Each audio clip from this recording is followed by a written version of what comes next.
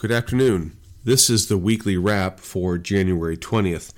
We'll start with the PPI data, which is the producer price index that came in the middle of the week lower than expected. So that is the cost of manufacturing. It did surprise to the downside, indicating further rolling over of inflationary pressures. This in turn has the market believing that the Federal Reserve will only raise rates one more time in February, that quarter of a point, and then probably stop raising rates for a while, especially since the inflation data continues to roll over more heavily now. The, of course, impact for us is related to the U.S. dollar. So the dollar continues to barely hold support at the weekly areas that we've talked about on the charts at 101, 102. If for some reason the dollar does break down from there, it'll be a swift move down to the 100 and 200 week moving averages around 95, 96. Now, the important factor there is that eventually, not immediately, but eventually, the weaker dollar should lead to the U.S. being more competitive on exports on corn, beans, and wheat. So time will tell as to how the dollar responds to this recent inflation data. But right now, the dollar looks rather weak. On the Ukrainian-Russian war front, Russia claims to have taken some territory back from Ukraine, while the world continues to provide more financial and military support, more tanks, more missiles, and now the U.S. is even threatening to provide personnel, possibly, which would be a bit of a dangerous crossover from just the financial and military equipment providing of support. So time will tell. But it's clear that this war is not de-escalating. It's not going away anytime soon, putting further pressure on Ukrainian grain production and grain shipments. Ukraine has accused Russia of slowing the process, limiting the permitting process of vessels getting loaded through the grain corridor. And since October, grain shipments have been cut in half out of Ukraine.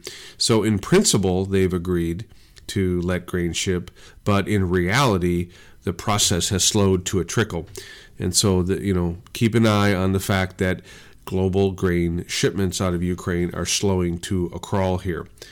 As far as China is concerned, they are opening pretty wide open right now, but the news has gone silent out of China, as I'm sure the COVID is spreading like wildfire, and among the elderly, it's unfortunate that there probably are a higher amount of deaths that are happening versus being reported.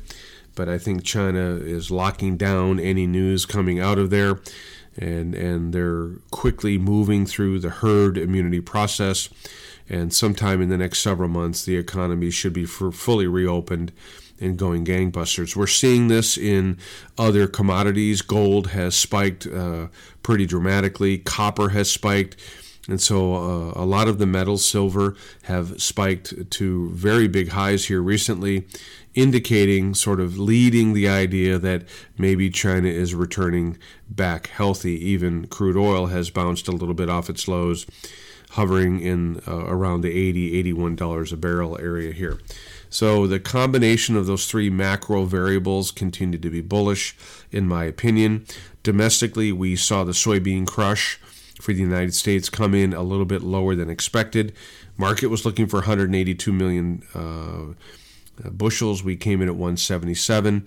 I think weather had an issue with to do with the number of these plants not running, and then quite frankly even possibly supplying availability of soybeans might be starting to already become a problem. The export numbers were relatively solid this week, slightly above expectations for corn, beans, and wheat. And so, the business continues to trudge along in the cash market, but nothing very dramatic. The Argentinian crop continues to suffer under the weight of extreme heat. They did get some rain scattered, and some of the weather models are calling for better rains over the next week or two. But of course, what's not known is the extent of the damage on the existing crops. Trade analyst estimates are still all over the place. The USDA has the corn crop hovering around 49 million metric tons, and the trade's around 40. And then on soybeans, they've got it at 45 million metric tons, and the trade is somewhere around 35 million metric tons.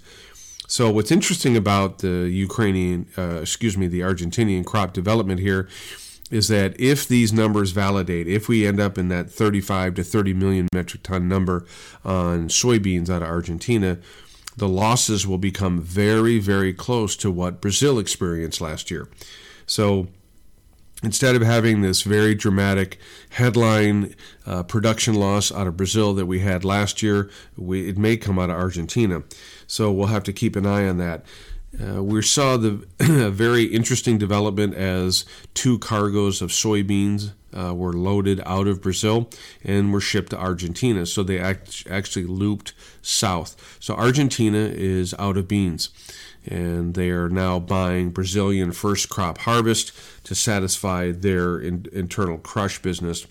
So the question now going forward is this just a one-off, or will this be a continuing process of Argentina buying beans out of Brazil, out from under China, and forcing more business to the United States? So we'll keep an eye on that development as well. What's interesting to watch are the spreads and how the markets are trading since the government report. We, of course, got the very bullish corn and soybean report. Since then, the spreads continue to invert more heavily. March is trading over May now on corn. March is trading over May on soybeans, something that has not happened in a very long time, indicating extreme cash tightness. Chicago wheat spreads have held in there, and the Kansas City wheat spreads are inverted, as are the Minneapolis wheat spreads. So the bulk of the cash market signals for the grains are really very bullish. For cotton, we've seen the opposite price action. We've actually seen the carry come out, and the inverse come out, and cotton is going more and more to a carry on the March versus the May. And so for those of us that have provisionals matched against the March contract, we are going to want to roll those to the May if you haven't already. We're about a half a penny now on a carry. And if we're not careful, if demand stays weak here over the next few weeks, we may go to a full carry closer to 2 cents. So if you have taken the provisional on cotton and are sitting on the March, please go ahead and roll that immediately to the May.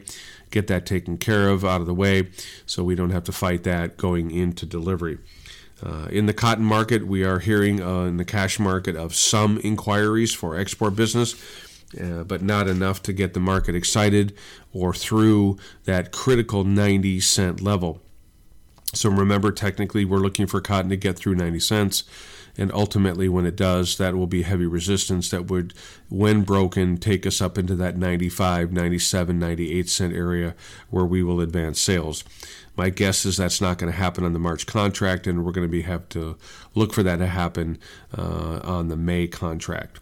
As far as the grains, no changes in any of our targets there. We remain very bullish corn, especially since the cash market signals remain strong. The basis levels and the inversion in the spreads. And so still looking for that 730 area on the March corn market. Still looking for a test of the life of contract highs on the March contract on soybeans, up near 1572. Those are the areas for some of you that may want to finish your soybean marketing. Some of you may want to wait to see if we ultimately break through 16 and enter into that similar summer volatility we saw last year. But for corn, we're most definitely going to make another layer of sales when we get to that 730 area. For cotton, as we've talked, we're not interested in doing anything until we get through 90 cents and get through that closer to that 95 to $1 level on cotton. For wheat, we continue to grind here. Wheat continues by the speculators to be used as a hedge against corn and as beans, so they're holding a very large speculative short position, extraordinarily dangerous in my opinion, with the headline risks related to the war. but so be it. And ultimately, when that market is being bought back to cover that short, we should get a lot closer to $10. And of course, those remain our targets on wheat: $10 on Chicago and closer to $11 in Kansas City wheat. So that's the update. Hope you have a wonderful weekend, and we'll catch you soon. These are my opinions and not those of ADM or ADMIS.